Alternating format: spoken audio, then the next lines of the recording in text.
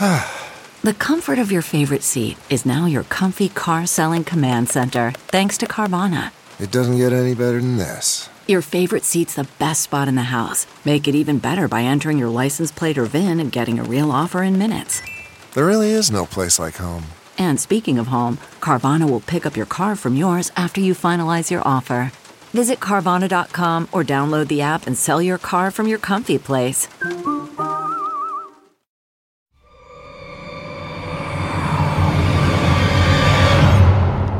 Hi, I'm Mick Garrison. This is the Fun Size Postmortem Ask Mick Anything, where you can ask me anything. And by doing that, just send your questions to us at Twitter at PostmortemMG and at Instagram at PostmortemGram. And our producer, Joe Russo, will field them and pose them to me. And here I am to do that yet again. Yeah. So this is something we do every other week between the interviews that are on alternating weeks. Yes. So it's just a little snack-sized show that we're something fun to give back to the fans, because we never get a chance to interview you. So which is fine. No, it's not. That's why we're doing this. Oh, okay. All right. So I have a couple music-themed questions to ask that came through that I thought were interesting. The first one, this is a softball. It should be an easy one. Sigmund 7 Cinema asks, who wrote and performed the Hungry Heifer jingle for Critters 2? Wow. Well, we just happened to have that composer in the room with us. My wife, Cynthia, wrote the Hungry Heifer jingle. Wow, really? I didn't know that. So, really, I thought this was a setup. And she sang it, too. Really? Yep. And I wrote one line at the Hungry Heifer, we won't give you a bum steer. But all of the rest was Cynthia. And she sang it and performed it and wrote it. And so, so this wasn't a setup. This was not a setup. No, this is a legit question that came through. Yep. And I think it's just extra special that Cynthia is here to hear it get asked.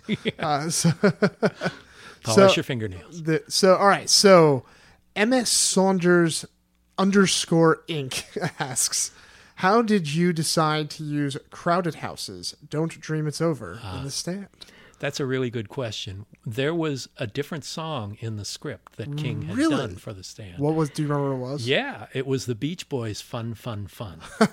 And so the counterpoint, I understand the counterpoint he was going for. Sure. But this was an elegy. This was a montage that needed to be really emotional and really you feel it as much as you hear it. And I think Don't Dream It's Over is one of my favorite songs, pop songs ever. Maybe my When very we got favorite. This question, I immediately put it on my phone to listen to it. Because it's such, and the song and that moment in the movie is so iconically Well, linked. it's melancholy and beautiful and loving and evocative. Yeah. And, Neil Finn's voice, Neil Finn, who wrote and sang the lead on that song, it's magical and unique and just so emotional. And this is about burying a parent that you loved and having someone taken away from you. Yeah. And just the title, Don't Dream It's Over, hey now, don't dream it's over, is just beautiful and right on point. And once I did that and played it for King, he was completely sold. Well, that's what I was going to ask next, was like, because he wrote in a different song, that's how you did it, was you edited it together, you put the song in, and then you showed it to him. Yeah, exactly. And he went... He loved it. He's a big Crowded House fan, too. Yeah, And, I've seen them in concert 6 or 7 times, and Split Ends as well, which was the predecessor to Crowded House. Yeah. And I just love their music. So when you saw that sequence cut together, did you try putting Fun, Fun, Fun on it? And No. you just... No. Okay. All right. I was just Quite honestly, before we started shooting, you kind of knew. I knew I wanted that song in there. Why do you think that song? Why not any other song?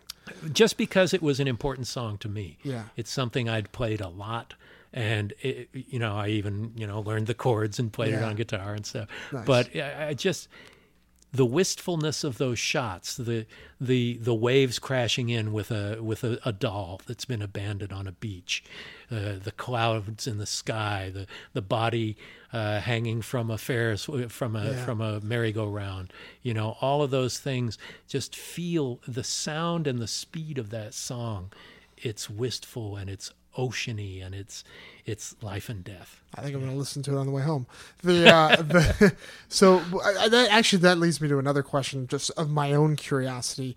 Did King write most of the music cues into the script, or was that not particularly the one I'm scratching at? Don't Fear the Reaper. Yes, that was in the script, wow. And you could not find a better song. No, I don't to think you open could. that miniseries. No, yeah. I mean, it's iconic. King wrote a lot of them in, and but not all of them. And the ones he wrote in, we did use, except for Fun. Wow, so that was the big change. Yeah. Yeah. Yeah. And in Riding the Bullet, it's a period movie in 1969. And those were, I mean, I wrote that script, but those were scripted in. And I managed to get all of them but 2 that I wanted. That's amazing. Yeah. Especially all the music clearance hurdles you have to go through. Well, especially now. But 15 years ago, it was a little bit easier. That's good. Yeah. Well, all right. Well, so the next music question I thought this was really interesting. I hadn't even thought about this at all, and I think it's interesting given your relationship. But so Rancho VHS asks, now that we know John Carpenter will score movies for hire, would you consider asking him to do a score for one of your upcoming projects? I think it would be great. Yeah. He never was available to do it for other movies until the Halloween remake last year. Yeah. And I think it would be great. Mostly, I really love an orchestral score. Right. Rather, it would be than, very different for it would be totally style. different. Yeah. But evolution is what it's about. Sure. And to be able to try different things, I would love to do. I don't know that he would do it for something other than a Halloween movie. Well, I know. I think he is doing a couple other things. And the first scoring gig that Cody Carpenter had was for Masters of Horror. That's pretty cool. Yeah. Yeah. Well, I know he's having so much fun doing it. I saw him for the first time finally in Sitges, Spain last year at the festival. When Nightmare was there. And it was amazing. It's not just he's really good for a director who has a band. Right. No, it's just really good. Yeah, yeah. Full stop. I heard they did this Halloween documentary podcast last fall, and they played clips from him in his late 70s, early 80s band singing, and he actually the Coupe de Villes. Yeah, the Coupe de Villes. He can sing pretty well. The only time I saw Carpenter in a band playing music was when they were shooting the scene in Escape from New York in the Wiltern Theater, which was thrashed and abandoned and just a shithole. Yeah. And Nick Castle was in that band. Yes, and he was. I just saw Nick the other night for the first time in 30 years. Oh, that's great. And it was thrilling to watch that. Nobody was singing in that scene. No. But yeah, it's and to watch how much joy John gets out of this. I saw him smile more in that concert in Sitges than I've ever seen him smile. And you've spent enough time with him to know. So, all right. Well, so transitioning a little bit, we've been getting a lot of questions about working with actors. Mm-hmm. And so I thought I'd hit you with a couple in a row just to, answer them at once.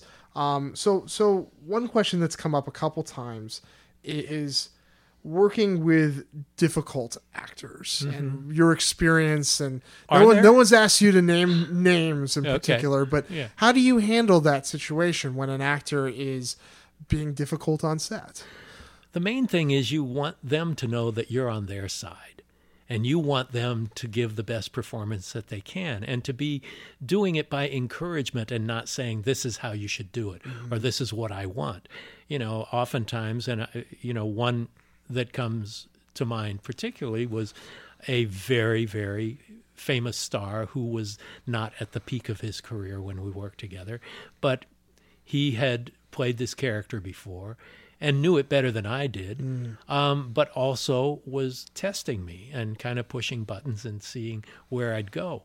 And just always letting them know that what you want is what's best for them as well as for the movie. Yeah. Sometimes an actor will ignore the actors in scenes around him, and you just have to find a way to encouragingly let them know that they're not the only one in the scene without putting it that way, that getting them to share. I love working with actors and have had very few I could count the difficult actors over the 30 years I've been doing this on one hand. I watched you make Mickey Rourke exceedingly happy, which so you know what you're doing in terms of taking people who are notoriously interesting to work with. Well, he's an intimidating guy. He is an intimidating guy. But and I think, it was a money gig for him. Sure. That he ended up having a really good time doing it. Oh, he was all smiles by the end of the night. Yeah. He was threatening to come knock producers out in the morning, and then by the end of the day, literally was. I was sitting there. But that's the thing, is you appreciate what they do and what they are and why they're special. Yeah. And try and work with that. And, even the ones who have oversized egos, you kind of need it to be an artist to feel that you have value worth putting on the screen. Yeah, I remember I did a proof of concept at my old production company that I was a producer on, and we had Michael Ironside in it. And he tested the director and then said later, I was testing you. Yeah. Why do you think these older veterans do that? Well, to know that you're not just making pretty pictures. Right. For an actor, and the central thing is the characters in a movie. You don't have it without the characters. Right. You can have great effects. You can have amazing visuals. Right. And I think that may be a concern. Is they want to make sure they're not a prop. Yeah, that they're not overwhelmed by the cinema of it. Right. And I'm making air quotes, which really works well on a podcast. But yeah, I think it just is. They don't want to be lost in it. That the characterizations are what is most important in the telling of the story. Yeah, I agree. Well, so this is someone asked, what do you feel about if the actor is not getting the line? Would you resort to doing line readings? What do you think about that? I try to avoid it at all costs. Yeah. But a lot of actors will ask for it if they don't understand. Right. I will dance around it as much as I can, even to say, well, put the emphasis on this word and less on this word, or encourage them to use their own words as long as it doesn't change the meaning or how it affects the other actors in the scene. Yeah. But if I feel that I'm going to do more good than harm, I'll go there. But I will do everything I can not to, because it's respectful. I'm not a good actor. Right. Otherwise, you don't want to hire yourself to be in the movie. So. And I had an actor say, "Show me," so that he could humiliate me in front of the crew. But I'm not a good actor, but I know what a good performance is, and the director has to know what every department is doing in a scene. Right. An actor only needs to know what he or she is doing, but I need to know how it relates to the scenes surrounding it. I need to know photographically how best to amplify the emotions we're going after in the storytelling, what the sound is, all of those things. The more you know about each of those things, they feed it. But at the very center of it is the people in the story. Yeah.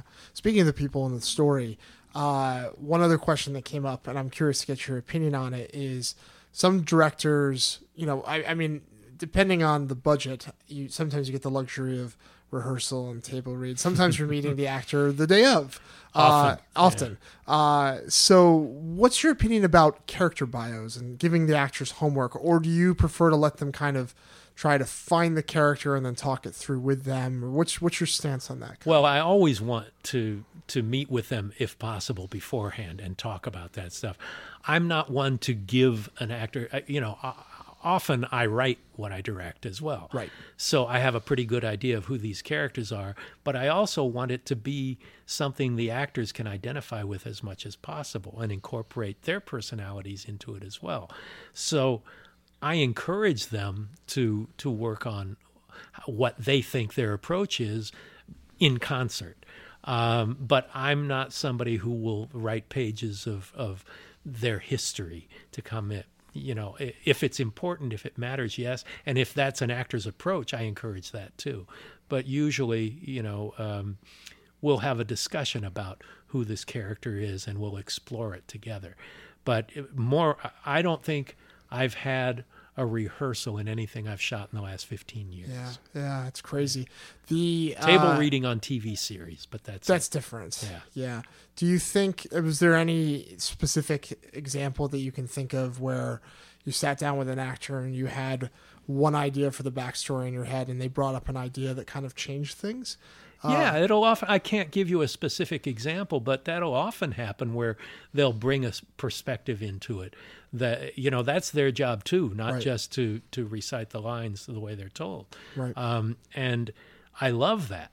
I love a thinking actor who contributes to the depth of that character. Yeah. Well, I've often heard you said that one of your favorite parts of working with actors is when they surprise you with something. Absolutely. Yeah. Absolutely. I mean, when we were casting The Stand, and the first actor we read was Matt Frewer, who at the time was doing Dr. and he had just done, Max Headroom, and was really kind of Jim Carrey before there was Jim Carrey. Right. And so he comes in to play this insane character, and he did it with pathos.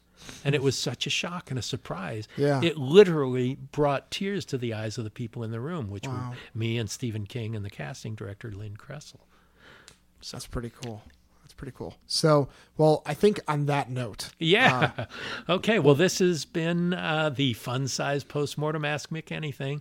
And you can ask me anything on Instagram at PostmortemGraham and at Twitter on PostmortemMG. And Joe Russo will be our host for these every other week events. Thanks, Mick. Appreciate it. Thank you.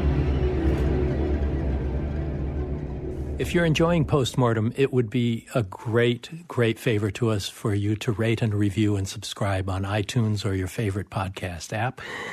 You can access all of my video interviews and behind-the-scenes documentaries, things like that, at mickgarrisinterviews.com.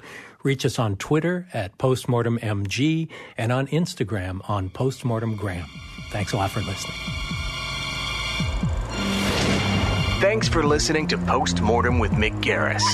Download new episodes every other Wednesday and subscribe on iTunes.